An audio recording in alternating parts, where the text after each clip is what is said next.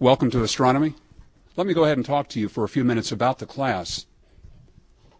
Our focus is going to be on the solar system and the stars and galaxies. In many universities, there are actually two first-year courses in astronomy. The first semester is the solar system, the sun and the planets, basically. And then a second semester covers everything beyond. Whereas, since we only have one semester class here, I've decided to just combine it into everything into one course. We cover the solar system and the stars and galaxies. It kind of reminds me of the greatest parenthetical in the scriptures, Genesis 1:16. God made two great lights, the greater light to govern the day and the lesser light to govern the night. And by the way, he also created all the stars. So that's kind of how I feel about our class, the solar system and the stars and galaxies. This class is a very visual class. We'll be doing PowerPoint presentations throughout, which I will be posting on Evangel. Anybody not familiar with that? If not, you can talk to me during the break. I just had my first training session today. I hope to post all these PowerPoint presentations there for you to download. So it's very visual, given the nature of the subject matter. When we're looking at the solar system, the stars, and the galaxies, we have to have a visual presentation of this material. So if you're wanting a course where a professor just lectures out of a textbook with it open in front of him, this is not the class that you want. The syllabus I posted today after I learned how to use Evangel, so you can download that. And the class notes for the first chapter, which we'll be covering tonight, will be there tomorrow. I don't know if we're going to have 3 exams or 4. The syllabus says 4. Last year we ended up having 3. I teach this course in the spring. And the reason we had 3 was because I was ill one class period and I had to skip. And another class period that was during the power failure where the whole university was closed down. So we missed 2 classes last year, and as a result we had to kind of reorganize. We ended up only covering material for 3 exams. So I say 3, the syllabus says 4. Theoretically we'll have 4 exams. But something I'm doing a little bit different this year is we're going to have a weekly quiz. And that will be at the end of the class. And I've got the first quiz with me right here. And it'll be a 5-question quiz covering the most basic information that we cover in class. This is not designed to be trick questions or difficult. This is just to be sure that you're here and you paid some semblance of attention. Those will be given probably the weight of one test over the course of the semester. Last year we had homework. This year I've decided not to assign homework, and in lieu of that we're doing these short quizzes each night. I will be taking attendance each night, and we'll be following the college attendance policy, which I found out today for our class would mean any more than 3 misses and you are dismissed from the class. Optional observing sessions, we'll probably have several of these at my home for extra credit, where you can come out to our home and look through one of my 2 telescopes, and I'll show you images of those telescopes here in a few minutes, but they're just premier optical telescopes, some of the best you'll find anywhere, and you'll have an opportunity to look through them. One of them is very portable. It's very large, but it's very portable, and it's my hope that we're going to be able to do remote observing sessions, at least a few, where we take this thing 20 or 30 miles out of town, where you're away from that light pollution that just really degrades any viewing through a telescope. For example, we couldn't set up a telescope here on campus. We could, but you wouldn't see a whole lot because of the saturation from the light. Contact info is on the syllabus, my email address and telephone number, and you're free to call me at any time with any questions that come up. These observing sessions, by the way, are going to be very impromptu because they're just totally dependent on the weather and the astronomical forecast, which I monitor closely. So what I will be doing is be sending these mass emailings out to you, letting you know probably that day that I'll be bringing the telescopes out that night to the driveway anyway, and you're free to come out to the house. And in those emails, I'll give you instructions on how to get there. It's about 15 minutes from here. About me? Well, as Holly said, I'm an attorney, also a CPA, graduated from Harvard Law School, attended Harvard Divinity School. I'm also, like Holly said, an author. I haven't written millions of books, but I do write several books. In fact, this year I've contracted to write 12 books, and that's in addition to the newsletters that I write. I brought a few of these in with me tonight. This is my 700-page annual church and clergy tax guide. IRS National Office uses that. This is my main legal book, this 1,200-page treatise, Pastor, Church, and Law. This is the third edition of this book, 2000. I'm in the process of writing the fourth edition right now in a series of 4 books, and the first of which came out last fall, and the second, third, and fourth will be published this year. Those are 3 of those 12 books I have to write. And I do a bi-monthly newsletter, Church Law and Tax Report. Okay, so that's what keeps me busy. Other courses I've taught at Evangel, well, this is the 5th year I've taught this course, and I taught business law for about 7 years. This is my 4th grade Sunday school class.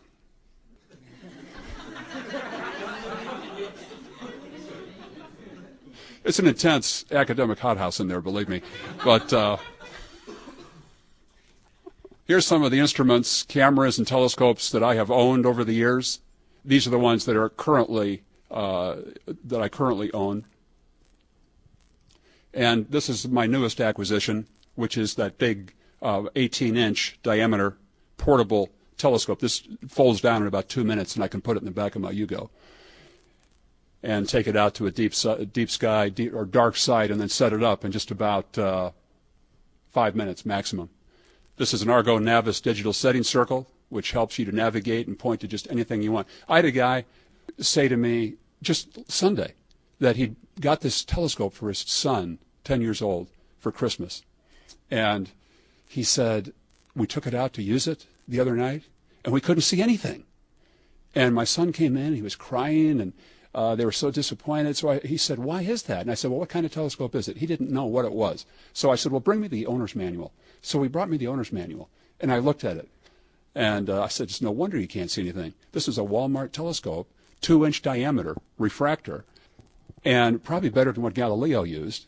But nonetheless, it was so primitive and crude that the light gathering power of that telescope compared to this one I calculated roughly is about 81 times more light gathering power. So you just can't expect to see anything with a telescope like that, especially from the city. And I'll tell you what, so many parents destroy whatever interest their kids have in astronomy by selecting the wrong telescope.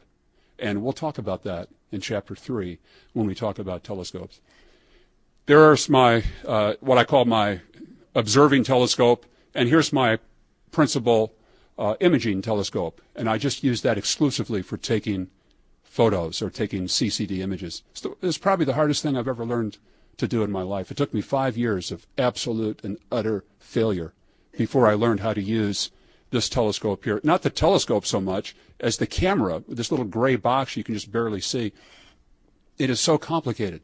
I read thousands of pages of manuals and books. Nothing worked. Trial and error. I almost quit 1,000 times, but I was driven back by my desire to take images of what I was seeing through the telescope.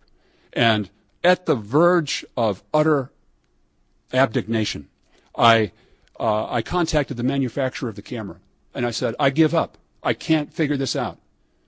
33,000-page tax guide or Internal Revenue Code is nothing compared to this. And I said, I will fly to Santa Barbara, California, to your factory, and I will sit down and somebody show me how to use this camera. And they said, we can't do that. We don't give personal tutoring. I said, well, thanks. But they said, there are 2 people that do. And they gave me the names of 2 professional astronomers. I contacted one. He was at Kitt Peak Observatory outside of Tucson, Arizona. And within a few months, I was there, spending an entire night with him from 5 p.m. till about 5 a.m. And during that night, it was like taking a drink out of a fire hydrant. I mean, so much information was flying by me, but I ingested enough that by the time I got home, within a week, I was taking images. I was hooked. And from that day, that was about 3 years ago, to this, that was with a much smaller telescope than you see here. This is really a world-class, semi-professional instrument. And during some of those observing sessions at my house, we'll have you look at an imaging session with that instrument. With that instrument, we can image objects literally billions of light years away. To just take a 15-second image of a galaxy cluster and have it appear on the laptop screen, and to know that those little smudges you see there, that we just took this image, are a cluster of galaxies 300 million light years away. It's an awesome experience. And I'll tell you what, humankind is divided into two groups. I've tested this repeatedly. 90% will look at that image and say, that's nice, where's my video game? And 10% will be changed for life because of it. And that's what may happen and will happen to some of you. So be careful. I'm warning you. Well, here's a picture I took with that big telescope just 2 months ago. Comet Holmes, you may have read about in the media or heard about. That was with a little 3-inch telescope that I've got. It's an apochromatic refractor. And then with the big telescope, I took this picture of it. You can see the coma of the comet right here. And, I took that picture. It's a 30-minute image. And you say, well, how can you take a 30-minute image and you see pinpoint stars here? Well, that's a good question. In space, everything's moving at 15 degrees per hour. If you put your hand out like this, at arm's length, the width of your fist is about 5 degrees approximately. So it's about 3 fists at arm's length is 15 degrees. That's how much objects appear to move in the heavens because of the diurnal motion, the rotation of the Earth. When you're imaging an object for more than a tiny fraction of a second, you have got to counteract that tracking. No amount can track perfectly. So you have to use auto-guiding. And we'll talk about that during a star party, and I'll explain how that works. Very complicated. But I took the picture. And by the way, all astronomical cameras, all the high-end ones, are all black and white. So how do you take color pictures? You take the same image through a clear filter, and then through a green filter, a red filter, and a blue filter, and then software combines them all. So this was 7.5 minutes through clear, red, green, and blue for a total of 30. And the software combined it into this, popped on the screen. I thought, man, that is a decent image. So I sent it off to the Springfield newspaper, although I don't subscribe to it, and also to Astronomy magazine. And I was flying home from speaking at a conference in Orlando in November, and I was in the Dallas airport, and Holly called me, Dad, you're on the front page of the Springfield newspaper. And there's that picture right there with me standing out here with my telescope. And in the current issue of Astronomy magazine, that same picture is featured. Here's a picture I took, my most recent picture taken just about 4 weeks ago, of a star cluster, the Pleiades star cluster. See that bluish coloration there? That is the Rayleigh scattering, which is the very same phenomenon that causes the sky to appear blue, and that causes lights in a fog to appear to illuminate the whole cloud. We'll talk about that in a future chapter. So, why is the sky blue? We didn't know the answer to that up until 100 years ago. And here's some random pictures I've taken over the past few years. That's a galaxy, Bode's galaxy in the Big Dipper. It's about 11 million light years away. Here's a picture I took of the center of the Milky Way galaxy. The Ring Nebula, that won an award in an Astronomy magazine. The Crab Nebula, the greatest 4th of July explosion in human history. July 4, 1054 A.D., this erupted. A star, a large star, erupted, and for a period of weeks radiated with the brilliance of 10 billion suns. What in the world causes that? Here's the Sculptor galaxy, about 11 million light years away. I took this is my first color picture. And not long after I got back from Kitt Peak, and I thought, man, that turned out pretty well. It's a 3.5-hour image. And so I sent that to APOD. You ever heard of that? The Astronomy Picture of the Day? You ought to do a bookmark that, APOD. Marvelous images every day. Man, I'll tell you, you want an inspiration. It's like a daily devotion looking at these things. And most of them are from the Hubble Space Telescope or some of the great land-based telescopes. And you ever send an email and you wish you could retract it? Well, that's what I kind of felt like. After I sent that, you got to be kidding me. All these marvelous photos they portray with these massive instruments. Who am I with my little 5-inch telescope at that time from my garden taking this picture? So, but an astronomer in Germany called me about a week later, and he said, "Sehr gut. Congratulations on your APOD." And there it was for December 14th of 2004. So it's kind of like winning the Nobel Prize, getting an APOD. Actually, I did win the Nobel Prize. You may not have heard that, but when I was a freshman in college, I was a physics major. Because I played basketball in high school, my coach pulled me out of any accelerated class because he thought it might impair my basketball skills. So I didn't take calculus, but most of the students, freshman physics majors in college, had already had calculus, and I just felt I was too far behind to catch up. So I switched my major to government, ended up going to law school. This would be pre-Christian days. And but when I was a freshman, I thought a little bit outside the box, I admit it. And I came up with this theory that I presented to my physics professors, and they laughed me to scorn. That's ridiculous. And they dismissed it. And so I dismissed it. Well, it wasn't too many years ago. I was reading an article, and I discovered that somebody about 15 years ago won a Nobel Prize in physics for the very same idea that I had, the theoretical existence of the Higgs boson. And that was the idea that I'd come up with. So I kind of claim partial credit for that. So you can tell your parents, I got a Nobel laureate as my astronomy professor who's never taken a course in astronomy. So there you go. It's not the classical education that counts, class. It's the innate ability. Do you know the word education in Greek comes from two words, e and dukare? This is the classical Greek notion, Platonic, that it literally means to draw out of. And the traditional notion was, you have all the knowledge that you're ever going to have innate within you. And the goal of education is to pull it out of you, what's there. It's kind of a bizarre theory when you think about it. But when you sit down for I'm not going to study. I know this stuff. Anyway, here's my website, seetheglory.com, on which is displayed many of my better images anyway. And here's the start screen.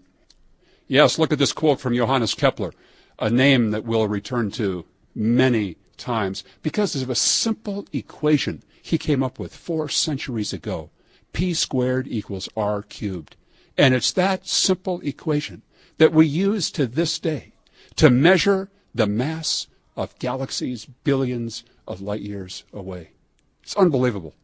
One of the great accomplishments in the history of science. That equation was modified slightly by Newton, but here he says, the treasures hidden in the heavens are so rich that the human mind shall never be lacking in fresh nourishment. Yes, come out to the house as often as you want, and you'll be fed each time. This class was going to be the first video podcast course on campus this semester, but they didn't get all the technology worked out in time, so it'll be this time next year. That will make it asynchronous learning possible. People can take the course online anywhere at any time. Other presentations, I do a Star of Bethlehem presentation. Probably have done this 25 times in the last 3 years. And this is a recent, this is where I was speaking to the local astronomy club, giving the Star of Bethlehem presentation. So if you want to know what was the Star of Bethlehem, you can go and listen to an attorney's explanation. But hey, let me tell you something.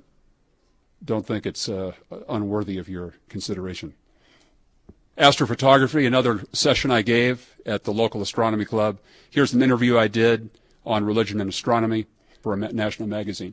So anyway, you might find some of those interesting. You can download them on your iPod. All right, any questions about the class or the content and structure of it? I might end this introductory section by just saying this. Why am I here? Man, I got plenty to do. I got 12 books to write this year. What brings me here to teach this class? And I was thinking about that driving over here tonight. And let me just speak from my heart about my motivation, my objectives. And those are really twofold. One is because this is my passion. I just love astronomy. and to teach your passion. What a privilege. I consider it a privilege to be here. But more than that, it's, Socrates said that his theory of education was that education is not a matter of filling buckets, but lighting fires. And my hope is that my inspiration and passion is going to rub off on you for a lifetime, and you're going to pursue this. What better avocation to have? Golf? Give me a break. This is something that it enriches you, and it draws you closer to the Creator. Here we go with chapter 1. Yes, a grand tour of the heavens. Fasten your seatbelts and let's go. Ever since the beginning of time, people have looked at the spectacle of the heavens with awesome wonders and have tried to explain what they've seen. And for millennia, those efforts were rooted in what? Superstition and conjecture. And it was not until the advent of modern astronomy that we could look at the heavens and have a better sense of, in fact, what was going on up there in terms of the structure and composition of the heavens. And I kind of date the advent of modern astronomy back to the mid-16th century when a Polish monk by the name of Copernicus published on his deathbed, literally, the first copy was handed to him, De Revolutionibus, the revolution of the heavenly bodies, where he presents this theory that is so incredibly counterintuitive in what I consider one of the great achievements in the history of human endeavor. And he says, it's not that the earth is fixed and everything in the universe is rotating around us, which is exactly the way it looks. But no, it's not that way at all. The earth is actually rotating, and that's what makes everything look like it's rotating around us, and we're rotating around the sun. The only thing orbiting around us is the moon. What an incredible theory. It was utterly rejected. It was almost considered with amusement by the scientific establishment. Certainly the church rejected it as anti-biblical because of so many references in the Bible to the earth being fixed and immovable and the sun moving and everything else around us. We'll return to that Copernican revolution later. But 50 years later, his theory was, for all intents and purposes, confirmed by Galileo, although even then it did not gain widespread acceptance for generations to come. Galileo, who was the first person that we know of to turn a crude, primitive, in his case, 9-power telescope to the heavens for the first time. What does he see? An infinitude of stars beyond the few thousand that the human eye can see. Sunspots on the sun, craters on the moon, and ears on Saturn. Shows you how crude his telescope was. But it opened our eyes to a universe that we knew nothing about. And from that day on, as instruments have gotten better and better, our understanding of the universe has increased. The largest telescope in the world in 1900, just 100 years ago, was the Hooker telescope at Mount Wilson, just outside Los Angeles. 100-inch diameter telescope. And there I am, standing there by the Hooker telescope. This was just a couple months ago when I was at Caltech. And it's just not too far from there. That's the telescope that so many of the groundbreaking discoveries in astronomy were made in the 20th century by Edwin Hubble, sitting on this chair right here. We'll look at some of those awesome discoveries throughout the course of this semester. The Keck telescopes were built toward the end of the 20th century. And so here we have telescopes that have over 16 times the light-gathering power of that 100-inch Hooker telescope. These are 400-inch in diameter. That's 10 meter, or 33 feet in diameter. And there's two of them. Why are there two? Wasn't one good enough? It's that the two are connected interferometrically.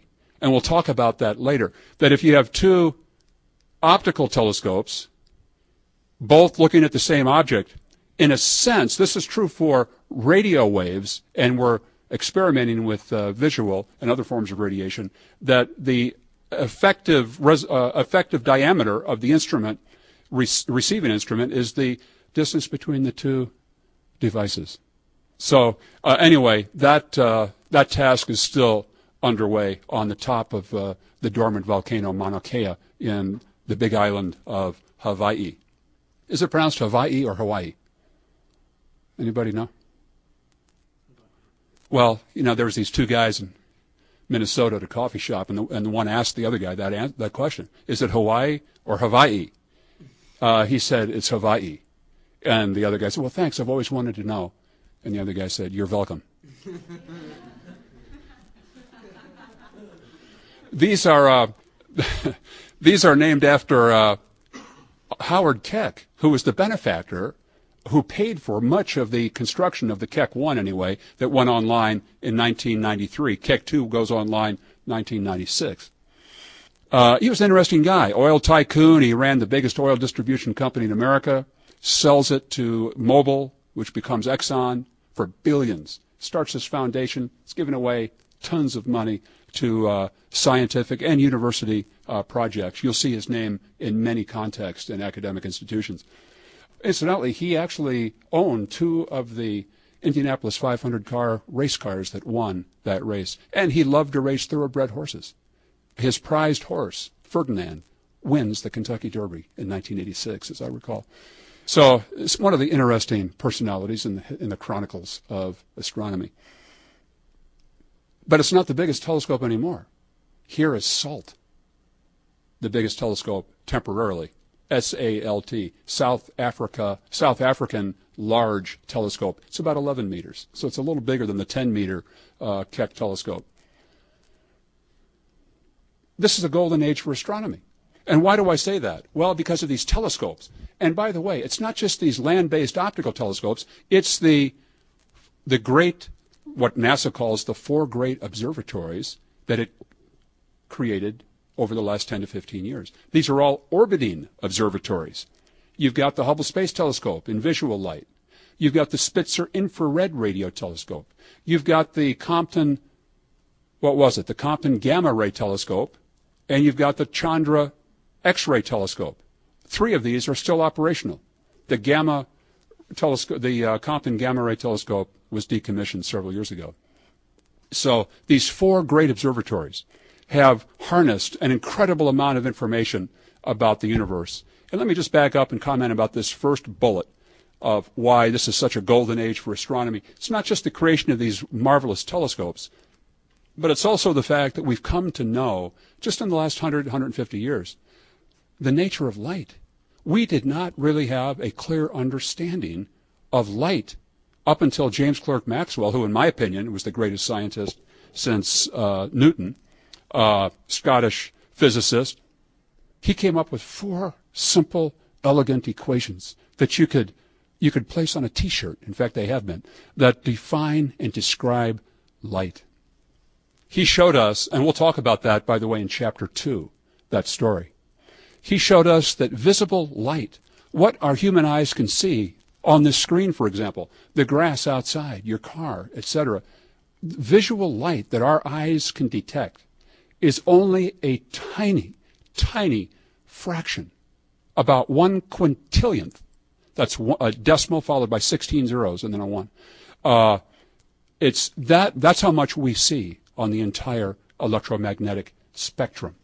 And Maxwell was the first one to come to some hazy understanding of this, that there's all kinds of radiation raining down on us that we can't see, because our eyes only see visible radiation.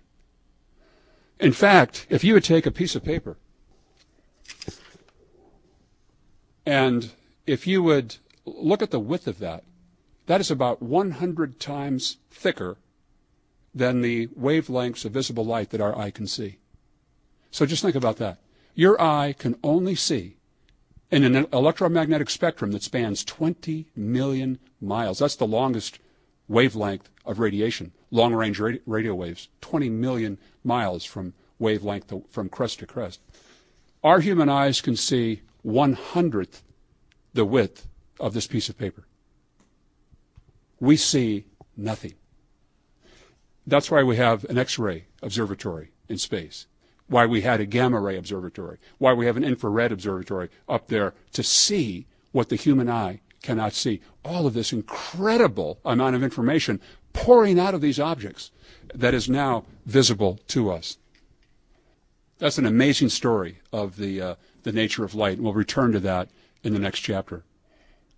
We now understand the life cycle of stars. This has only been in the last 50 to 75 years. You know, if you would take your hands like this and push hard, just try that.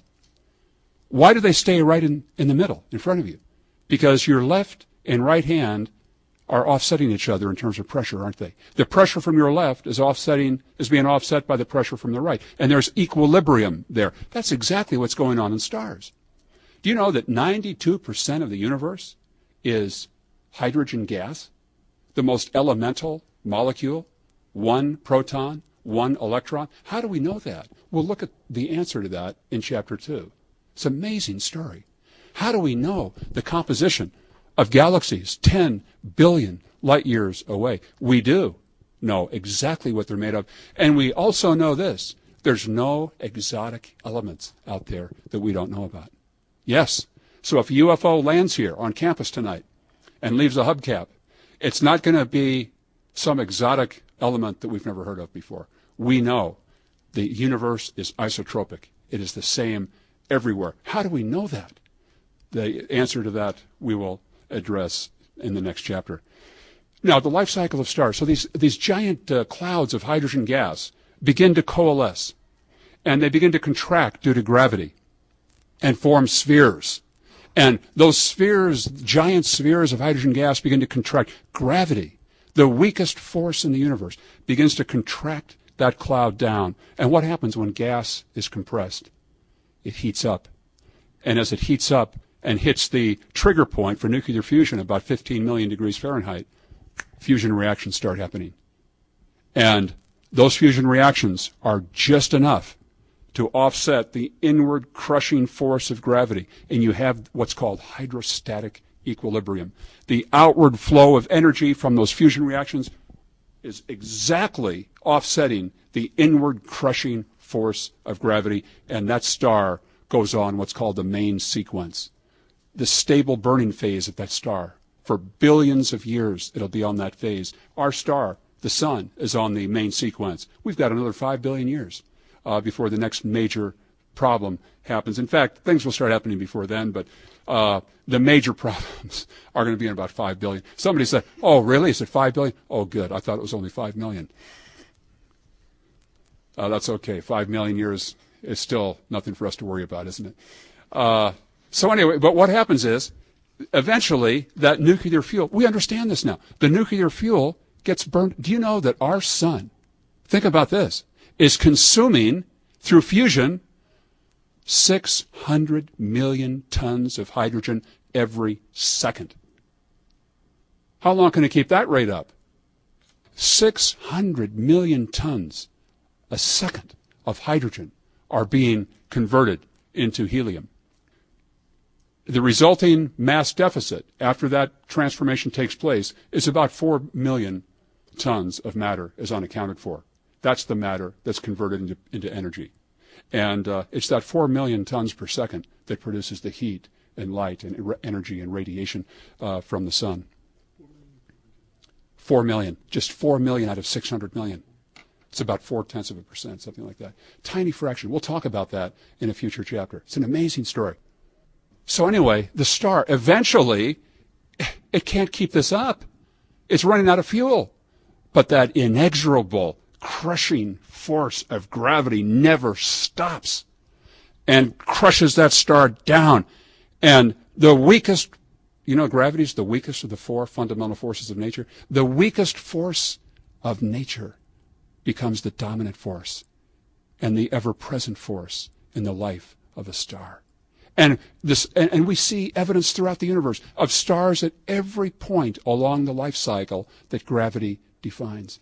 Yes, did you know that gravity is 10 to the 37th power weaker than electromagnetism?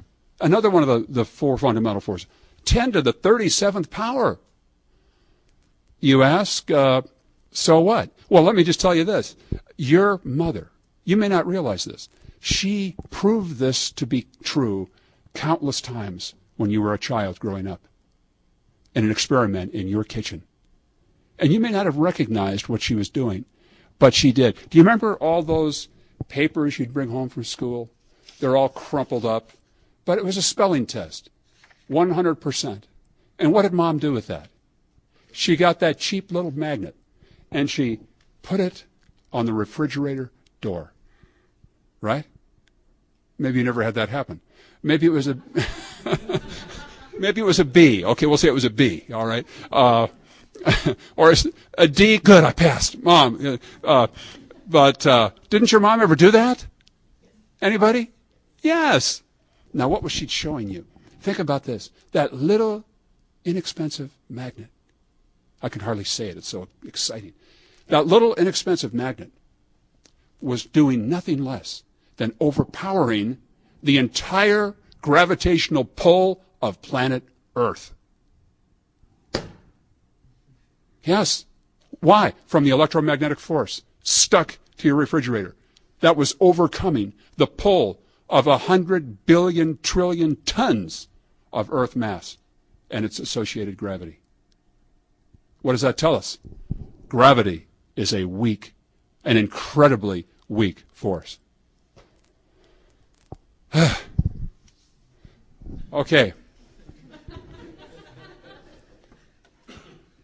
Oh, another reason this is the golden age. Think about this. 100 years ago, your great-grandparents didn't have any idea about any of this stuff. Maybe they still don't. But the fact is, everything we're talking about is a function of the last 100 to 150 years. What a revolution. Dark matter and dark energy, this is just in the last 20 years, class, and less. We now know, because of looking at rotation curves on galaxies, and we'll talk about this in a later chapter. It's an amazing story. We now know that the matter that we see in the universe accounts for only about 20% of all the matter that's there. Where's the other 80%? It is what's called dark matter. It's there. We can tell it's there because of its gravitational consequences or effects, but we can't see it. What is it? It's one of the great mysteries of astronomy and all of physics or science today. What is an explanation for the dark matter? Why is it that the universe is permeated with matter that we can't see? We'll come back to that issue a number of times this semester and look at some of the potential explanations. And then, just 10 years ago, another utterly startling discovery, that the universe is expanding. We know that because of Edwin Hubble at Mount Wilson using the Hooker telescope back in the 1920s and 30s. What an amazing story that is. We'll talk about that. How Edwin Hubble, the greatest astronomer, some would say, of the 20th century, teams up with a third-grade dropout mule train driver, and they write the greatest article in the history of astronomy together. And they prove that the universe is expanding. What an amazing story. We'll return to those two characters later. The universe is expanding. But what's been discovered in the last 10 years, not only is the universe expanding, but the rate of expansion is accelerating. Everything's flying away from each other at an ever-increasing rate of speed. It's the force of anti-gravity. Something in the universe is forcing everything to fly away from everything else. Not in a linear ratio, but in an accelerating frame of reference. What is that mysterious force of dark energy? What is it that's causing this to happen? In time, lights will go out. Galaxies will not be seen. It's already happening. And why that is, we don't know. But it's one of the great mysteries. But it's something that's just been discovered. And we also know this.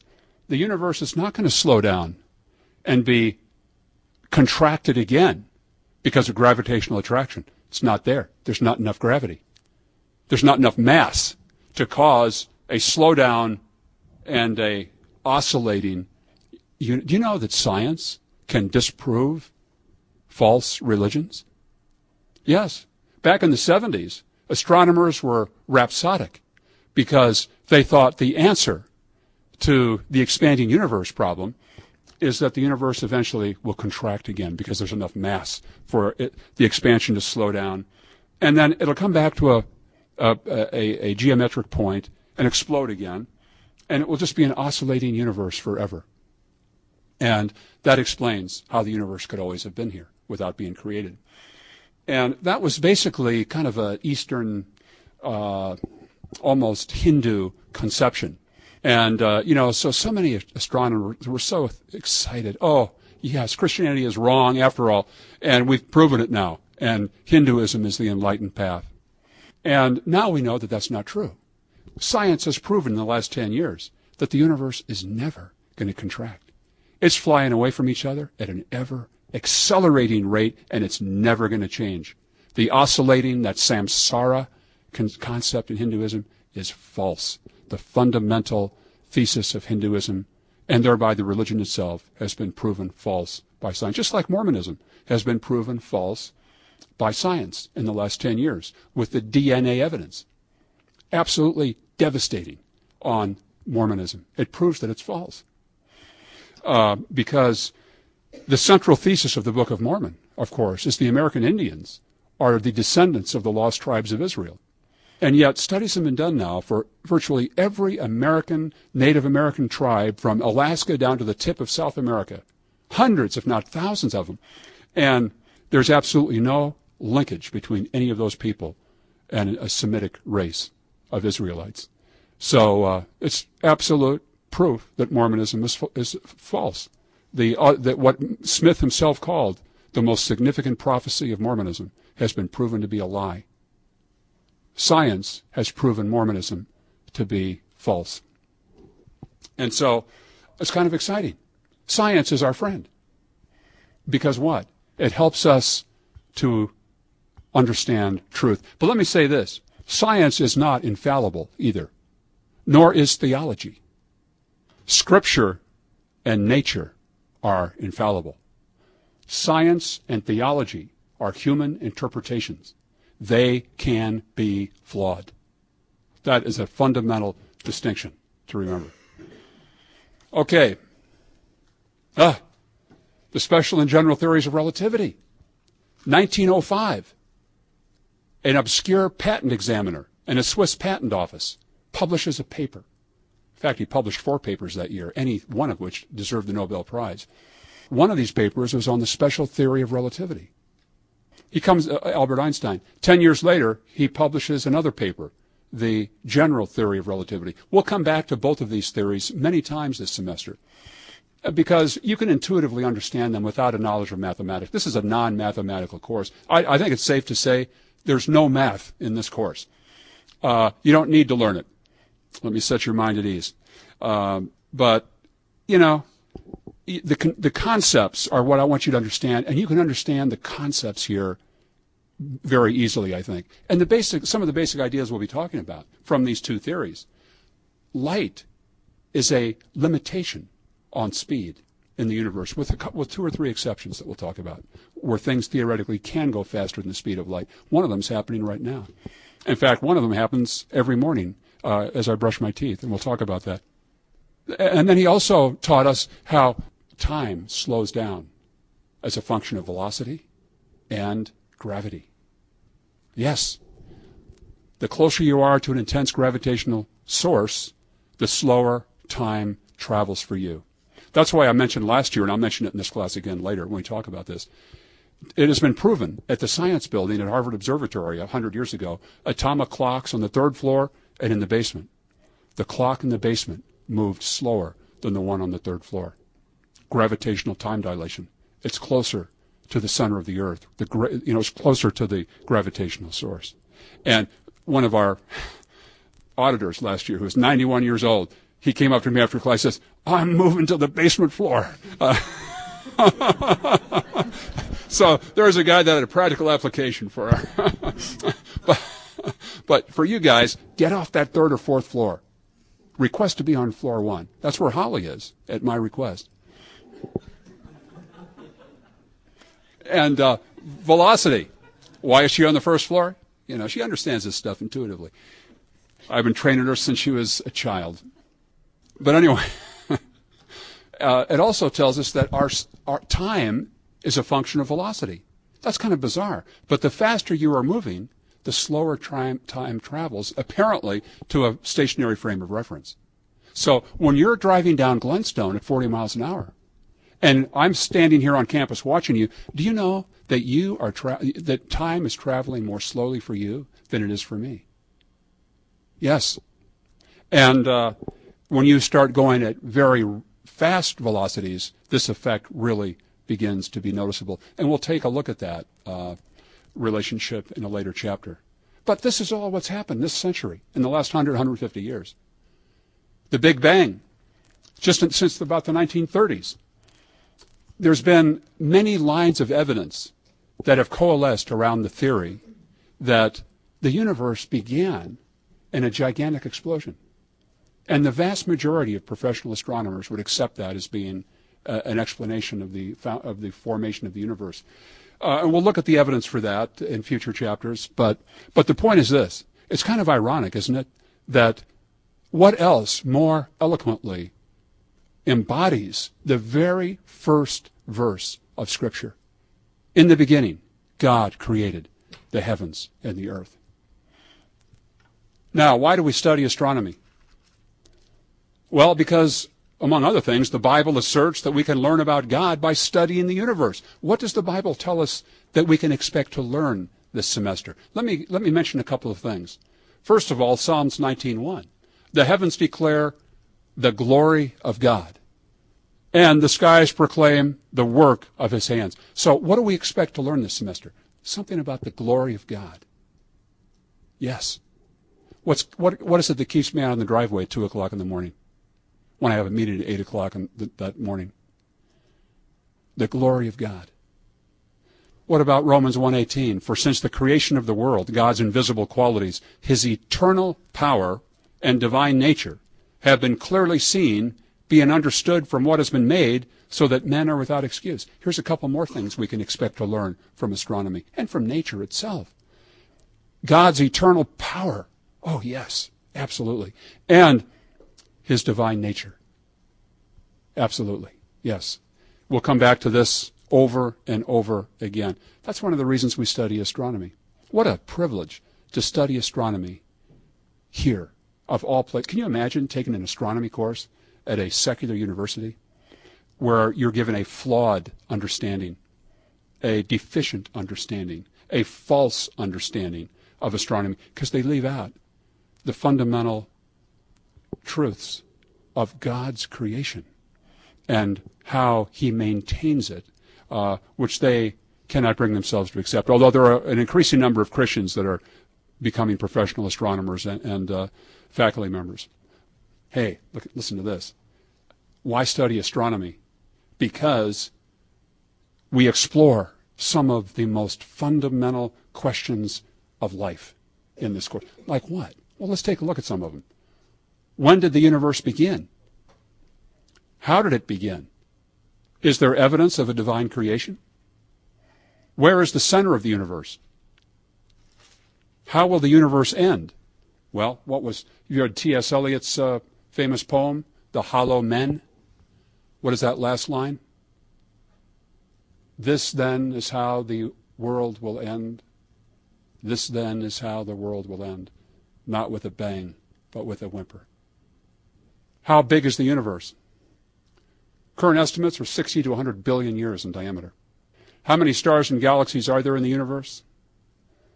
Who knows? But the Bible says God knows them all by name. How do we measure the distance of objects? Boy, there's a good one. How do we know how far these things are? That's an amazing story in and of itself that is still ongoing. And we'll come back to that in a later chapter. Is the universe finite or infinite? Is there a point at which it ends and we can't go past that? It's like a wall at the end of the universe. And if so, what's on the other side of that wall? You ever thought about that? Of course you have. Is the universe finite or infinite? If it's finite, where does it end? Is it expanding? Will it ever contract? Well, we've already answered some of these questions. Will it oscillate forever? Are there other planets beyond our solar system? Well, we know the answer is yes, but is there life on those planets? Is there life anywhere in the universe? Do UFOs exist? That's the one you're waiting for, I can tell. What's the bottom line? Do UFOs exist? And I'm happy if I know that. We'll come back to that in the last chapter. Anybody been to Venice? Have you been to the Basilica of St. Mark? Have you been in to see the golden ceiling? It's one of the most amazing features in all of church architecture. If you go in this facility, you see this surreal golden ceiling. About the only people that see it anymore are visitors. It's called St. Mark because it allegedly has a fragment of St. Mark's bones buried in that basilica that dates back to about 1000. I think it was 1068 AD when construction started. And it's hard to get a good picture of it, but that's kind of what it looks like. It doesn't do it justice. John Barrow is a British cosmologist, and he won the Templeton Prize for advancing understanding of science and religion in 2006. And in his acceptance speech, he talked about a recent visit to this basilica. And he said he was just struck by the fact that those craftsmen who worked on that ceiling for 400 years to build this mosaic that's 11,000 square feet large, using a process of combining glass and gold that is still not understood. And for generations, a family would have these artisans working by candlelight, propped up on rafters on the ceiling, working on a little section of the whole, never having the slightest idea what the whole work was going to look like. And he made the comparison that that's a perfect metaphor for the history of astronomy and really science in general, that people for so many years, in fact, the psalmist David, talking about the heavens declare the glory of God, what had he seen? Up until recent years, people have labored in candlelight, haven't they? Looking at their small square feet that they're working on, never having any idea what the whole is going to look like. And yet, that is our privilege today when we walk into St. Mark's and we can see what none of those craftsmen ever saw. And similarly today, because of these advancements and developments that we've just chronicled, we now can apprehend the universe in a totality that was totally unknown to some of the great figures in the history of science. And so we live in a privileged time to be considering and studying astronomy. Now let's talk about size and distance. A couple of other introductory thoughts here. And when we talk about the size of the universe and the distances involved in space, I'm reminded of, we have any English majors in here? Any English majors? Dante's Divine Comedy. And have you read that? You know a little bit about it. 14th century, he was writing this in about the year 1300 or so. It talks about Dante and Virgil traveling from hell up to the terraces of purgatory and then on to the spheres of heaven and ultimately up to the throne of God itself. Now this picture here, I think it's a Gustave Doré print, depicts Dante and Virgil as they're just leaving the highest terrace of purgatory and they're beginning to ascend the spheres of heaven. And it's interesting, as you read the Paradiso, Dante's language becomes more transcendent and ethereal and reverent. Everything becomes brighter and more beautiful the higher they climb. And eventually, toward the end of that book, and it's a very short book, I'd recommend you read it, he stands face to face with God. And if I may quote from the medieval Italian in the original, it goes, if I can remember, Al alta fantasia chi manco possa, which is loosely translated, at this high place, experience exceeded my ability to describe. Now think about that. At this high place, looking in the face of God, experience exceeded my capacity to describe. Have you ever had that happen? Where your ability to describe was superseded by the experience itself? Yes. I think of our son when he was 3 years old, when I took him to a parade and a fire truck went by. And he just froze when he looked at that thing. The experience exceeded his capacity to describe. You've had that happen. Maybe when you propose to your fiancée. That happened to me, boy, I'll tell you that's for sure.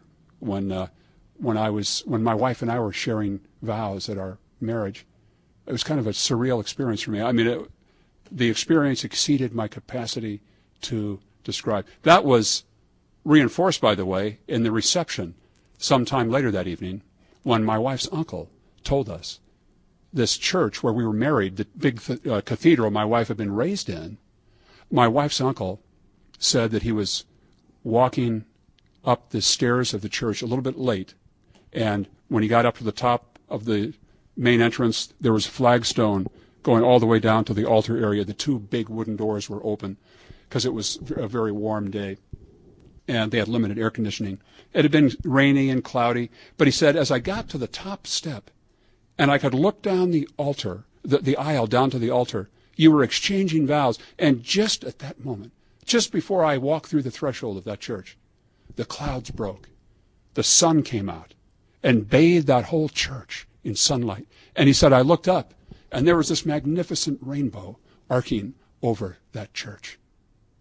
We've always taken that as a sign. Aren't rainbows supposed to be signs? As a sign of what? Divine blessing. On our 20th anniversary, we were at the Tower Club here, 21st floor, having dinner. And it was a day just like we were married, cloudy, drizzly. And we were sitting up there. It was 8:15. Hardly anybody was up there. And my wife said, now's the exact moment when we were exchanging vows 20 years ago. We both looked out the window up there. And at that moment, the clouds parted. The sun bathed that part of town. And a double rainbow appeared over that restaurant. We've taken that as a confirmation we did the right thing. So when you get married, look skyward. And have somebody post it out in the churchyard, okay, with binoculars. And let me tell you something. There'll be a rainbow somewhere. You can rationalize it by saying that. But it's kind of awesome when this happens right over the church when you're getting married. Al alta fantasia qui manco posa. General revelation. Beyond the faintest stars the eye can see, you will behold through the telescope a host of other stars which escape the unassisted sight, so numerous as to be beyond belief. Who said that? Galileo, reporting on his first observations with a telescope. Don't you love that quote? Psalms 19:1, the heavens declare the glory of God. These two verses that we've just looked at in Romans 1:18. These are examples of general revelation, that God shows us enough about himself, his existence and his nature, that we are without excuse. And then you look at this. This is about a 5-minute picture I snapped a few years ago of what's called the Veil Nebula. Look at the stars there. Unbelievable. And that's just a tiny little section of the sky. And what do you think about when you see that? And that's just in our galaxy. These stars are all neighbors to us in our little corner of our galaxy. Stars that you see, by the way, class, are close stars. We don't see faraway stars with the unassisted sight. Do you know we only can see about 5,000 stars? Less than that, probably, with the human eye, unassisted. Some say it's as low as 3,000.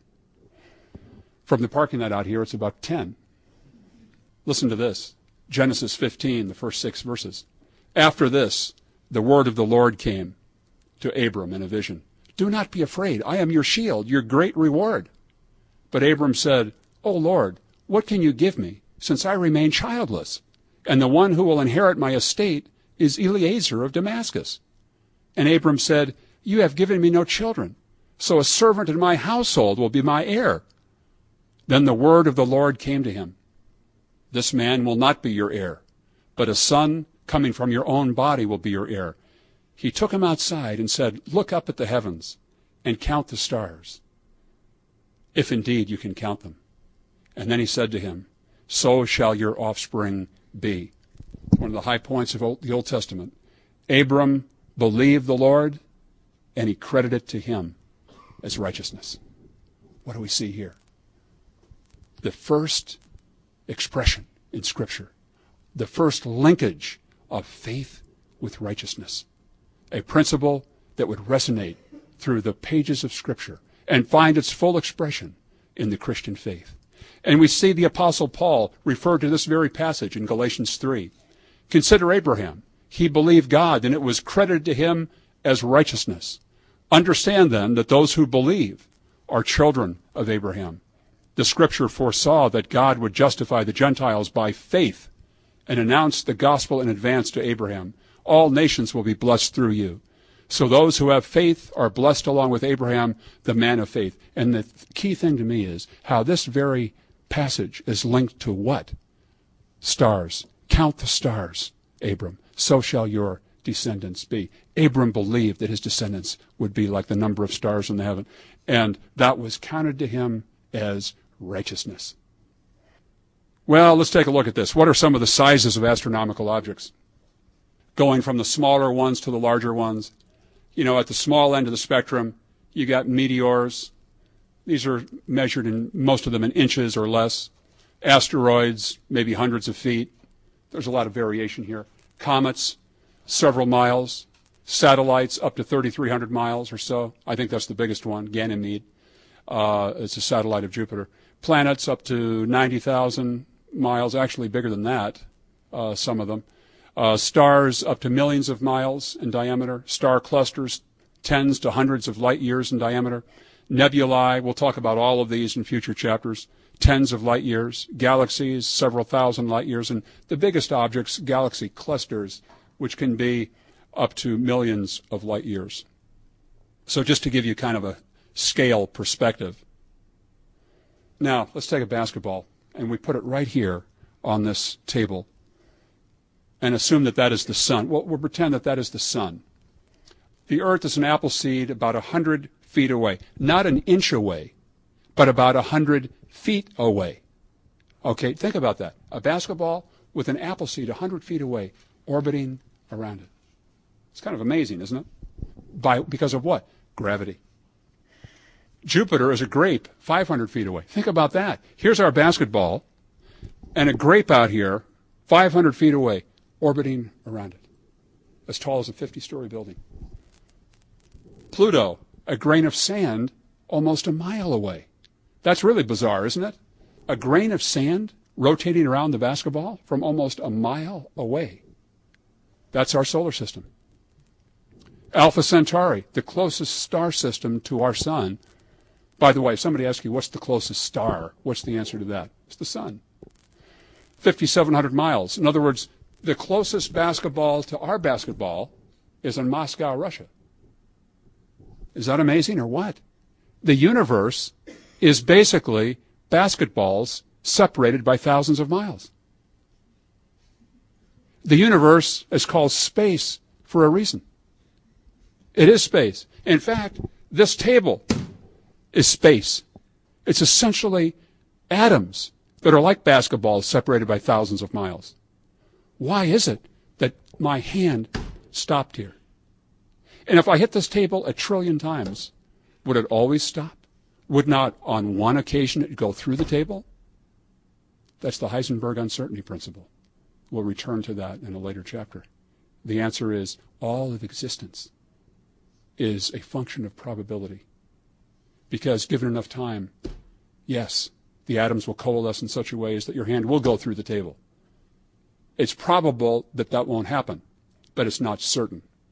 I knew a physicist once that proposed to his wife this way: "Beloved, I choose to marry you, even though I am not certain of your existence. But I believe the probability is sufficiently high that I'm willing to take the risk." Wasn't that romantic? But it's really awesome, the Heisenberg uncertainty principle. It is bizarre that everything is a matter of probability. And we'll look at why that is in a later chapter. It's just fascinating. The diameter of the Milky Way, 100 million miles. The Andromeda Galaxy, which is the nearest large galaxy to our own, about 400 billion miles wide. What are light years? Astronomers' measuring stick.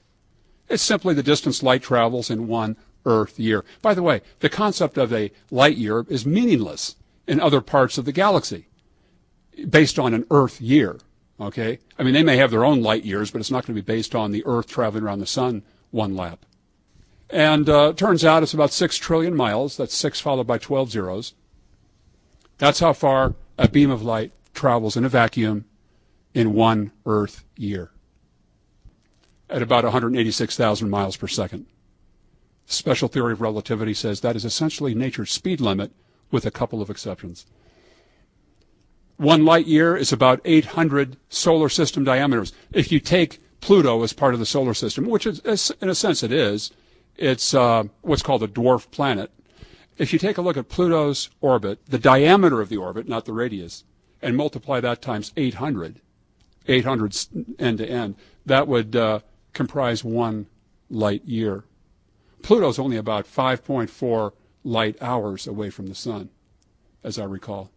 The moon is 1.5 light seconds at 186,000 miles per second. Light radio waves take about 1.5 seconds to get to the moon. 8 minutes to get from the sun to the Earth. Pluto is 5.5 light hours. So if you're at Pluto and you want to call Mom, say, "Hi, Mom, how are you?" How soon would it be minimum that you get a response? 11 hours. 5.5 hours to get there, 5.5 hours to return. We saw that with the moon landings back in the 70s and 60s. These guys would be talking to Houston Control. They'd say, "Well, good morning, fellas. How you doing?" Pretty good. You know, these 3-second delays because it's 1.5 light seconds away. People thought these guys were just weird. Now, here's a picture I took of Pluto. People have asked me, "Well, how do you know that's Pluto and that's Starfield?" Well, that's a good question. But through painstaking, meticulous examination of star charts, it's easy to do. Now, here's a Boeing 747 traveling at about 575 miles per hour, 14,000 miles a day, 5 million miles per year, nonstop, we'll say. 1 light year, it would take 1.2 million years to get there, traveling nonstop.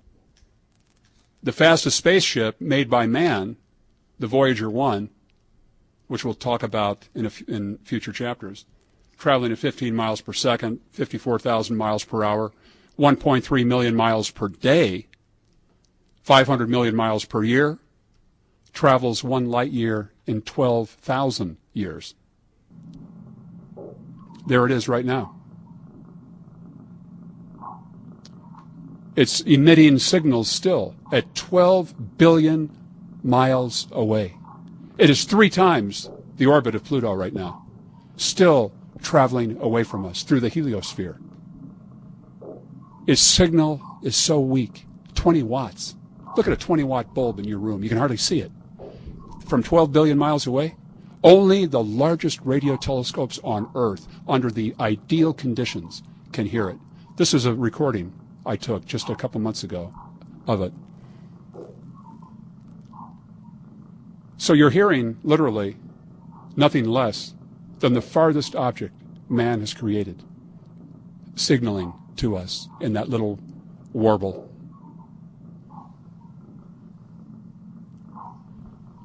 It's cold out here. Help.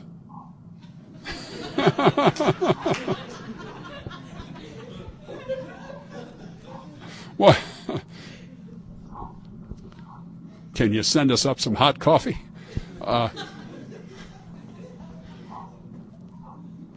Okay. Anyway, here it is. The Alpha Centauri system. It's actually a triple star. The closest star is Proxima Centauri. And there it is. It's about 4.2 light years away. It's a southern hemisphere object. We can't see it here from Springfield. Now, how long would it take us to get there? Well, with our Boeing 747 traveling nonstop, 5 million years one way.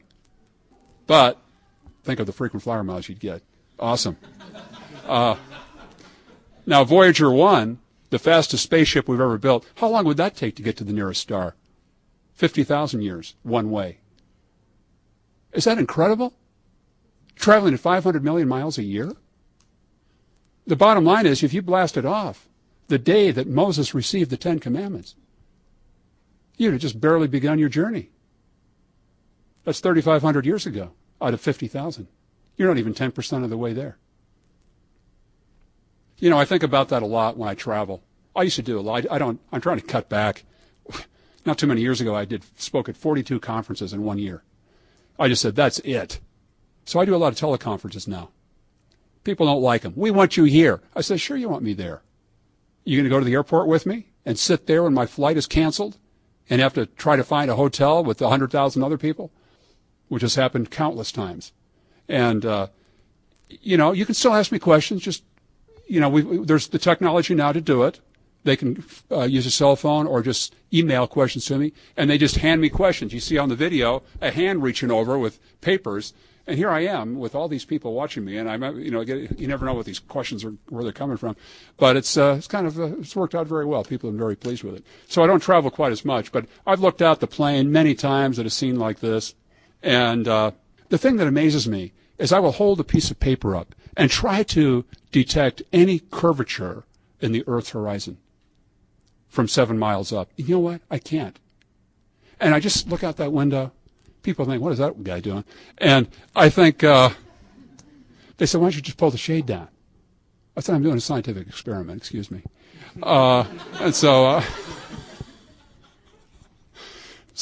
don't be like my physics professors. They robbed me of a Nobel Prize. What are you talking about? So I look out here. Look at there. Do you see the Earth's curvature? We can't. And we're looking at hundreds of miles of horizon. What does that teach us? The Earth is immense. The immensity of the Earth. And yet, the Earth is what? It's a speck. In a speck, in a speck, in a speck, and on it goes. How utterly insignificant it would appear. And yet Psalms 8 says, when I consider your heavens and the work of your fingers, the moon and the stars, which you have set in place, what is man that you are mindful of him? The Son of Man that you care for him. And yet, that leads us directly to John 3:16, that God so loved the world, that he gave his only begotten Son, that whoever believes in him should not perish, but have everlasting life. That verse, along with many others, gives significance to what seems utterly insignificant. God incarnate visited us. But anyway, here we go. What do we see here? A light pollution map of the United States. This is why you don't want to buy a telescope east of the Mississippi. Or in Southern California, basically the whole California seacoast. Or look at Florida. I mean, every place. World light pollution maps.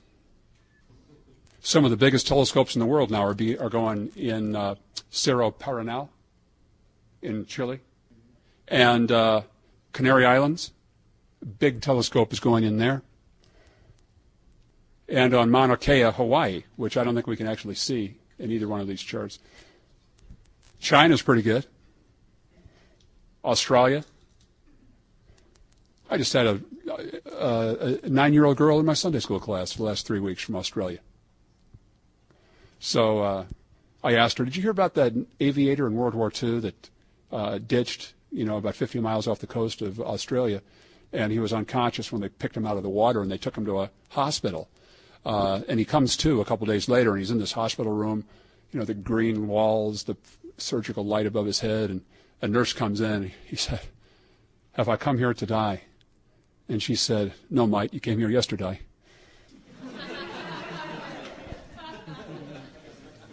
All right. Let's talk about, she didn't get it, by the way. I said, what kind of animals do you have in Australia? Oh, kangaroos. Yes. They also have 10 highly venomous snakes. And I've been asked to speak in Australia and New Zealand on risk management issues for the Ecclesiastical Insurance Group. And they've told me that the biggest concerns among parents in Australia in terms of church risk management is snake bites in the outback when they take the kids camping. And they wake up in the morning and they feel something cold against their leg. And it's a brown snake. One bite and you're dead before you take another breath. Let's go camping, Mommy. Yeah, right. Go camping in the bedroom. So the perception of risk varies from culture to culture, I've learned. Let's talk about constellations. 88 kind of patterns of stars in the sky. They differ from the northern versus southern hemisphere. And we'll talk about the clockwork universe in a future chapter. And, this is it's actually quite complex. How can we explain the movement of the heavens through these constellations? And these constellations change position as we orbit the sun and see different parts of the night sky. And here's a good description of how this happens. So here's the sun in the middle, and here's the Earth taking a year to go around the sun, rotating every 24 hours about its axis.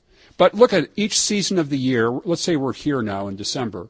Straight overhead at night is the constellation Orion, okay, at midnight. But as the Earth continues to move into the spring and March, at night, we're looking up at Virgo. We'll see Virgo when you come to my house because that contains what's called the realm of the galaxies.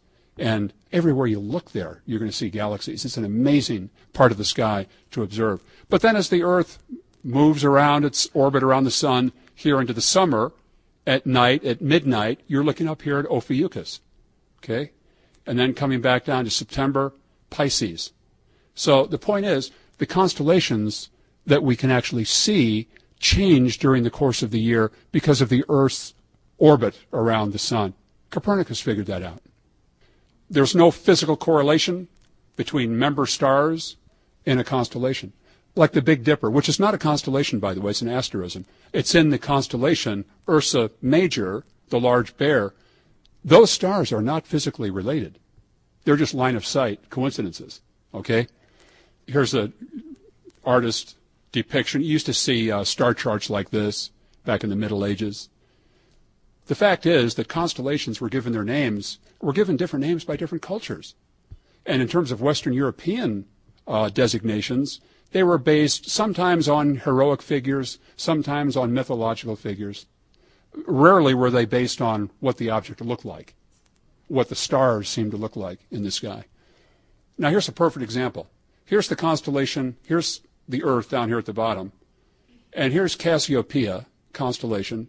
And we see here the 5 major stars in that constellation are these distances in light years. One of them is 54 light years. One of them is 613 light years. So again, these are line of sight coincidences. This is not a physically related grouping of stars. And the same is true for all constellations. So when you see a constellation in the sky, just remember that. This is a pure line of sight coincidence. Those stars have no physical or minimal physical connection with each other. Here's a planetarium software package that I use called The Sky, looking at the Big Dipper. You see it there? On this particular slide, I've shown the distances in light years for the major 7 stars in the Big Dipper asterism. And as you can see here, some of them, the furthest one is Dubhe, here at 123 light years, and some of them are around 80 light years or less. Here's Lyra, the lyre or the harp. It's a summertime constellation. But look at these. Vega, the brightest star in the summer sky, other than the sun, is 25 light years, and some of these are up to 800, almost 900 light years. So again, these are very far from each other. They're just line-of-sight coincidences. Now, look at the sky here. How can you pick out constellations? Well, it's almost impossible. And yet, here they are.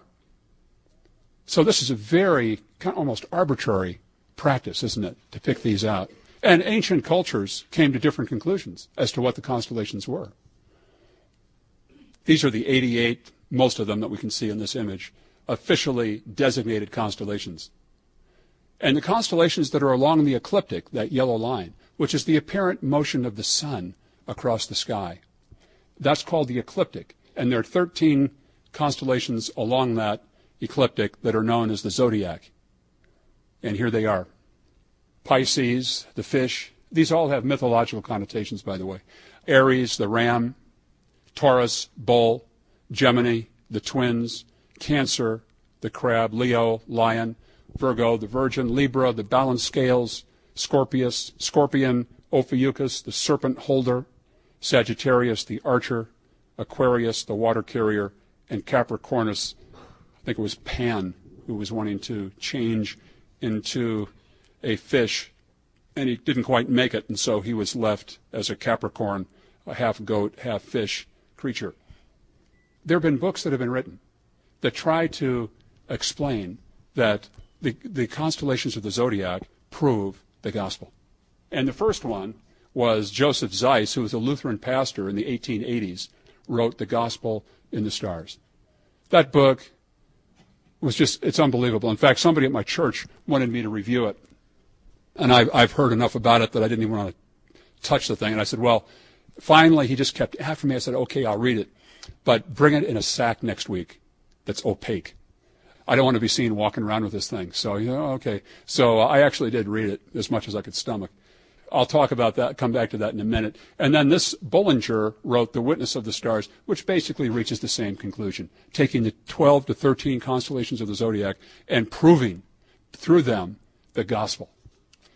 These books had met an ignominious fate, were totally forgotten, basically, until Dr. D. James Kennedy resurrected them in recent years and promoted them widely. In fact, he wrote a book of his own proving the gospel is depicted in the constellations. But again, let's be serious about this. Look at the night sky here. And here's these constellations. I mean, who in his right mind, looking at those stars, would pick out those associations? How can we link these with the gospel? In what sense do the two fish represent Christianity or prove Christianity? In what sense do the twins or does a crab? So you might pick out the lion. Well, Jesus is the Lion of Judah. The Virgo is Mary. But it's kind of hard to pick out some association with these other constellations, isn't it? Well, that didn't deter Zeiss in the original book. Let me share some of his findings. How does the constellation Capricorn, that was the half fish, half goat, prove Christianity? Well, it's obvious. You've missed it, class. Here's the answer. It proves John 12:24. Except a corn of wheat fall into the ground and die, it abideth alone, but if it die, it bringeth forth much fruit. Do you understand now? No. Okay. Or how about this? How does the constellation Cancer, the crab, prove Christianity? Well, you may have missed this. It's proof of the church. Is not a crab born in water? Well, so are Christians, who are born into the church through baptism. And look at those things on the sides of the crab, the legs. This multitudinous development and numerous members perfectly describes the church. After all, the church has many members too. Can you imagine saying to an atheist, sir, let me prove to you the truth of Christianity? All you have to do is look at the constellation Cancer. There you have fully presented the birth of the Christian church. Like a crab, born in water, with many legs. How is it possible for you not to believe? It's an argument, class, I would suggest you not make. And by the way, there are 88 constellations. Why does Zeiss single out only 12 of them along the zodiac, 12 or 13? Why would God have limited the story of salvation to only those 12 or 13 constellations? It's a good question. The constellations of the zodiac have meant different things to different cultures. How can you say to a Buddhist that the constellation Virgo proves the virgin birth when the same constellation signifies a cow to a Buddhist? The constellations themselves are constantly changing due to the relative motion of the stars that they contain. It's nothing less, in my opinion, than biblical astrology. Zodiacal constellations are not visible, by the way. Did you know this? Above 66 north latitude, 66 degrees north latitude. So what does that mean? There's no gospel in the stars for Eskimos and Swedes. My ancestral homeland, not Eskimos, but Swedes. Well, they may have been Eskimos, I don't know. But my ancestors, God deprived them of the gospel in the stars. I resent that. Now you can see I'm kind of biased here in my opinion. And it violates, I think this is seriously the most significant problem, it violates the fundamental tenet of the Protestant Reformation, sola scriptura. The Bible alone is the sole source of knowledge pertaining to salvation. And the Westminster Confession of 1646 and its differentiation between general and special revelation, which I believe does correctly describe this distinction. And here's a direct quotation. Although the light of nature and the works of creation and providence do so far manifest the goodness, wisdom, and power of God as to leave men inexcusable, yet are they not sufficient to give that knowledge of God and of his will which is necessary unto salvation? And the answer is no. In other words, general revelation tells us of the existence of God, but special revelation only comes through the person of Jesus Christ and through Scripture itself. We can't get special revelation from looking at constellations. And so Zeiss violates that principle, in my opinion. And here's D. James Kennedy book, The Real Meaning of the Zodiac. Don't waste your money. Astrology, what is it? It's, of course, pseudoscience attributing significance to objects in mostly planets in the solar system, and when you were born, what day of the year, trying to predict future events thereby. What does the Bible have to say about astrology? Well, it was a capital offense in the Old Testament. And here's a couple of verses. Isaiah 47, verses 13 to 14, and Deuteronomy 18, verses 9 through 13, that indicate God did not treat this lightly. Because what is astrology? It's nothing less than looking to pseudoscience for answers for the future rather than divine guidance. Is there any basis for it? No. Do you know astrology has been tested? Chapter 1 of our book talks about a number of tests. One with 1,600 graduate students where they took the birthday of each one, they did personality tests, and they couldn't find any differentiation from people based on what day or month or sign they were born under. So it has been scientifically proven to be completely false. Many people do confuse astrology and astronomer. I've spoken many, many times in churches on astronomy. Star of Bethlehem, etc. Half the time I'm introduced as an astrologer. And I get up and my immediate comment is usually, I don't tell fortunes. Okay. Now let's talk about star names. Stars are given different names. A star can have many different names depending on which catalog you're looking at. Okay? Stars don't just have one name. Now, the first thing we look at are what are called the common star names. And there may be a few hundred, maybe, I doubt it's much more than a few hundred common names that have been given to the brightest stars in the sky. Many of these names you'd be familiar with.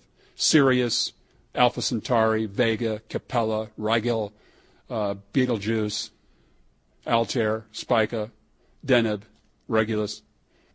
And then you have what's called the Bayer classification in 1603. It only pertained to stars visible to the unaided eye, which there's 2,000 or 3,000. And it's simply Greek letters followed by the constellation name. There's 24 Greek letters.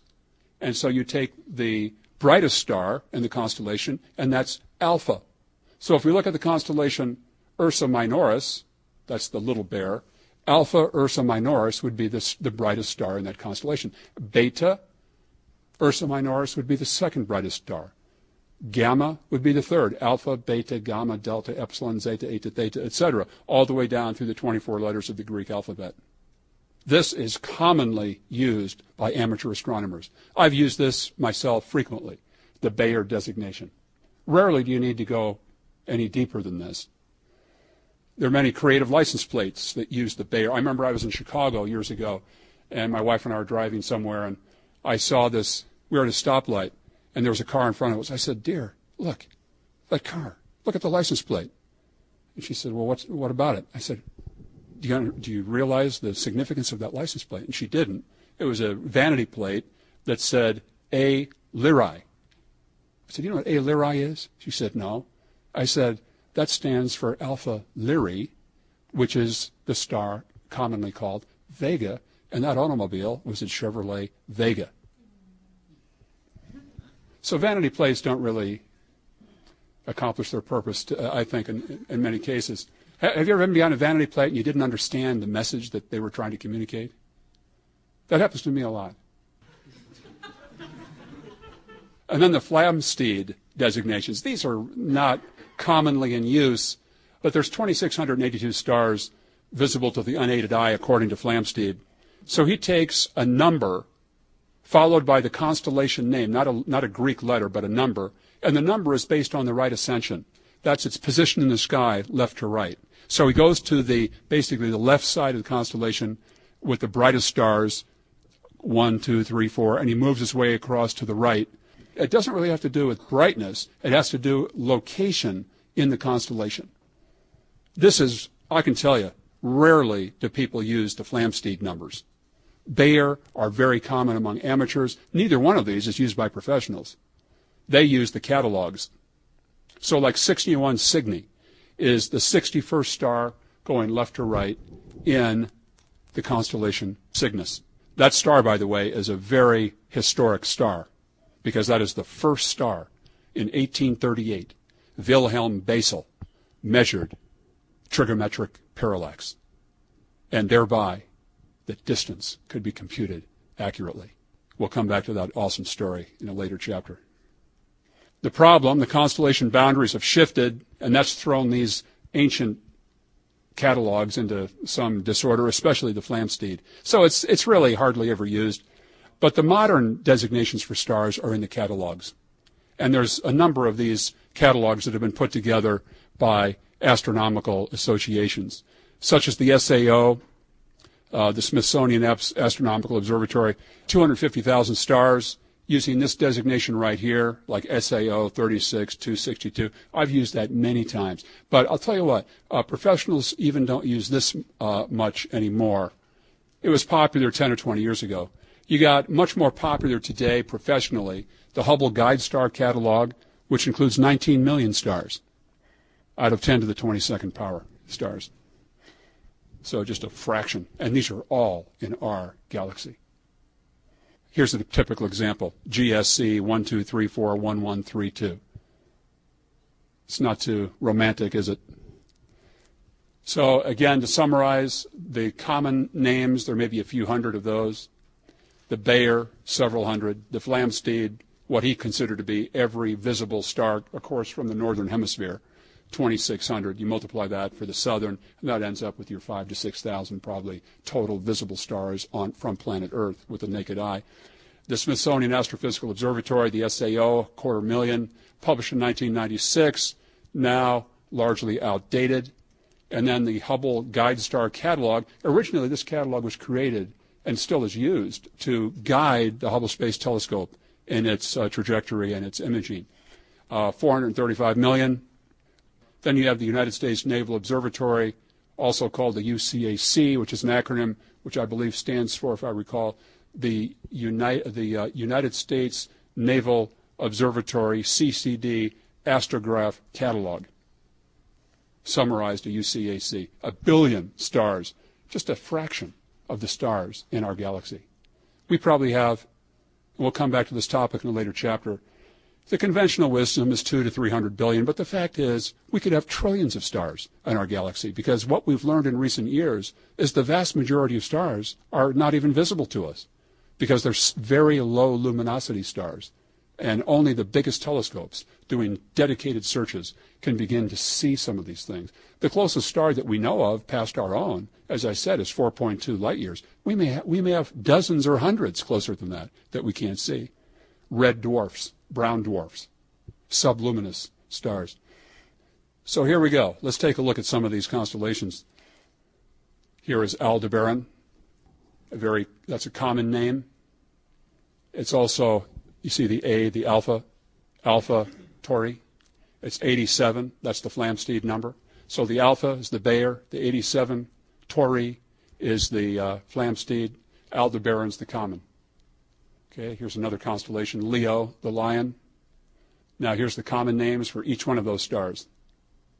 Here's the Bayer names for each one. Alpha, Beta, Gamma, Delta, etc. Here's the Flamsteed. And I'm sorry, I said left to right. It's actually west to east. So you're going right to left from the constellation boundary. So here's 1, and then you're moving this way to 94, for example. SAO designations, Hubble Guide Star Catalog designations for those same stars. All 5 designations. Just to use one of these stars, for example, Regulus, a very bright star in the spring. And you can see all these names here. Common, Bayer, Guide Star Catalog from Hubble, etc. Here's a picture I took a few years ago of what's called the Ring Nebula, planetary nebula. It's a star that exploded long ago, and we see a remnant of it right there, which is what's called a white dwarf star.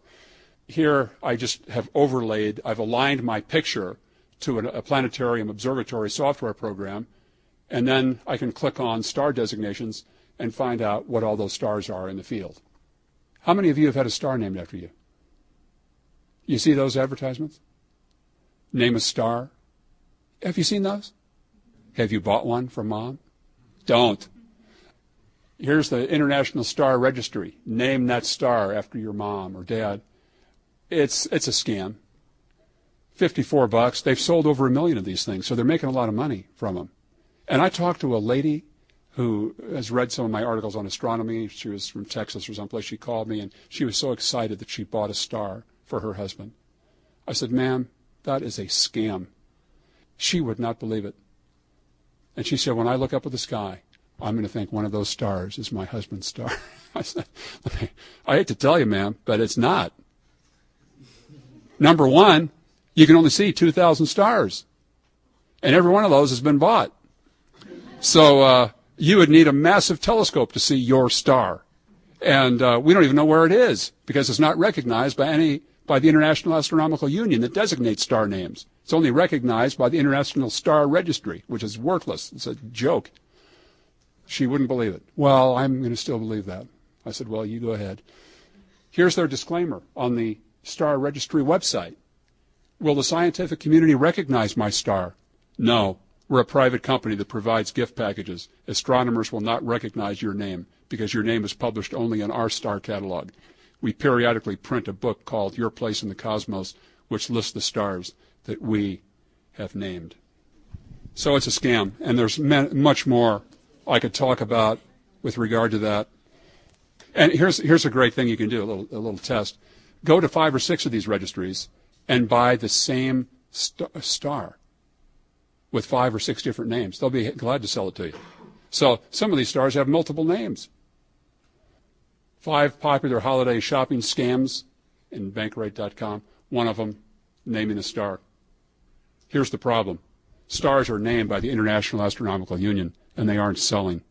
Names for stars, most are numbers, are assigned according to international accepted rules. Anyone else who claims to be able to name stars has no more legal standing than your neighbor's Rottweiler. When they say, "Oh, but your star is going into a registry," they mean whatever registry they create, not any official star catalog that is used by astronomers. Let's talk about angular measurement. It's an important concept. Astronomers use angular dimensions to describe the apparent width and separation of objects. We'll do that frequently in this class. And it's an important concept to be introduced here. Angular measurement. And it has to do with the geometric concept of degrees, minutes, and seconds of a circle. So 1 degree is 60 minutes or 3,600 arc seconds. All right? That's just in 1 degree. The meridian, which is the imaginary line that goes from north to south, straight overhead, that arc is half the sky. That's called the meridian. And that is exactly 180 degrees, or 10,800 arc minutes, or 648,000 arc seconds. Again, a minute is just 1/60th of a degree, and a second is 1/60th of a minute. So it's helpful to say, like, the moon is 30 arc minutes in apparent diameter. And again, we're talking about apparent size. These have nothing to do with actual measurements. And so there's the meridian. It goes from north to there's south, going straight overhead, what's called the zenith, 180 degrees. It turns out that 1 arc minute is about the smallest size that the human eye can see. That's basically the width of the planet Venus when it's brightest. 1 arc second is the equivalent, which is 1/60th of a minute, is the equivalent of a quarter 3 miles away. Think about that. The angular size measures the apparent width, has nothing to do in and of itself with the actual size. But it's nevertheless an important component, as we'll see. The sun and moon are each 30 minutes wide, but are they the same? That's half a degree. But are they the same size? Let's take a look here. It's really just an unbelievable, if I might say extraordinary, fact that the sun is exactly 400 times wider at the diameter than the moon, but it's exactly 400 times farther away from us than the moon. And that's why the two disks appear to be virtually identical in size. And if you measure them, they're each half a degree or 30 arc minutes. What does that mean? If you had full moons going from north to south or east to west, going straight overhead from one horizon to the other, it would take 360 of them, because that's 180 degrees, and these are half a degree in diameter. So does that mean the moon and the sun are the same size because they have the same angular dimension in the sky? Absolutely not. Or how about this? Here's the moon. These are all pictures I've taken. And this galaxy, NGC 253, they both appear to be about the same size. Does that mean they're the same size? And the answer is no. They have the same angular size in the sky, the apparent size. One is 100 million light years across. The other is 2,000 miles across. Or here's the Orion Nebula and the moon, same scale. They look kind of similar, but again, they're not. Or here's a good one. The moon and the Andromeda Galaxy, the closest large galaxy to our own. It's a gigantic metropolis of hundreds of billions of suns. But it looks like it's just a little bit bigger than our moon. But actually, it's indescribably bigger. You look at the Sears Tower, 110 stories. And you stopped at a stoplight here, and look at it. It's about the same size as that lamp pole over there that's about 15 feet. Does that mean they're the same size? They have the same angular size at that moment, don't they? But that has nothing to do with reality. Okay, now it turns out, mathematically, you don't have to remember this, but it is interesting. I've used this many times in my own study, that if you know any two of these three variables, the angular size that we've just been talking about, or the actual size, or the distance, if you know two of those, the third can be calculated using a very simple equation. The actual size equals 2900 thousandths times distance times angular size in arc minutes. And so let me give you an example. We know that a galaxy has a measured distance of 20 million light years and an angular size of 10 arc minutes, which we can just look and measure. So what is its actual width?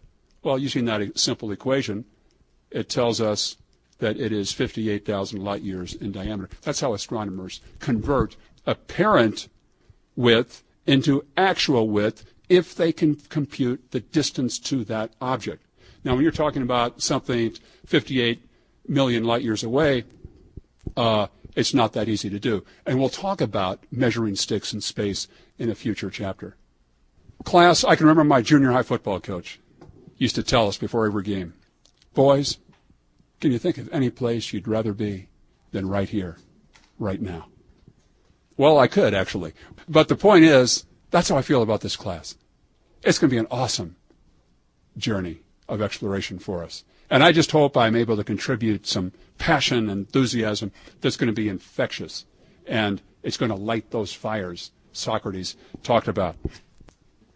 Let's talk about the age of the universe for a few minutes, because that's an issue that's going to come up in this course repeatedly. There are different theories of cosmology. The vast majority of astronomers with PhDs, I'd say 99.9%, believe the following, that the universe began with a Big Bang 14 billion years ago. It's expanding, 75% dark energy, 20% dark matter. The most distant objects are about 14 billion light years away. That's the conventional conclusions of modern astronomy. The Catholic Church, and this is what I call column A, okay? The Catholic Church accepts those conclusions. The liberal mainline Protestant Church accepts those. And then evangelical conservative is kind of divided between old earth and young earth. The old earth proponents believe A. The young earth reject all of A and believe the universe was created 6,000 years ago based on a literal reading of Genesis 1. Whatever you want to accept, it's fine with me. Your grade will not be affected in the least bit if you believe the universe is 6,000 years old, which I'm sure some of you do. I would just ask you to be open to the evidence. But anyway, here's what I want to leave you with, is what I consider to be the most important points. These are 4 views of creation that were described in a study of the Presbyterian Church in America. It was kind of interesting. They talked about the calendar day view, which is the 6 24-hour days, the day age, which are 6 days of creation describing periods of indefinite length, and then the framework interpretation that Moses was using a metaphor of the week to narrate God's acts of creation, or the analogical day view, that the days of Genesis are God's work days, analogous but not necessarily identical to human work days. And the conclusion of this study was, and I find this to be compelling, that when you look at the cardinal doctrines of the church, God created the cosmos and man, the fall, salvation only through faith in Christ, the authority of Scripture, and the second coming. You look at the calendar day view, they accept all of those. The day age, those are people that believe the days of creation describe long periods of time. They believe every one of those cardinal doctrines. The framework view, all of them. The Catholic Church, most of them. You know, you could quibble about salvation only through faith in Christ or the authority, the sola scriptura. The evangelical church would believe all of them. And so the point is, you know, I just would say let's not quibble and fight over the age issue and miss the point of the commonality of belief in the essential doctrines of the church. But whatever you believe, class, is fine with me. It's not going to affect your grading here. Just have an open mind as we go through these materials. Draw your own conclusions.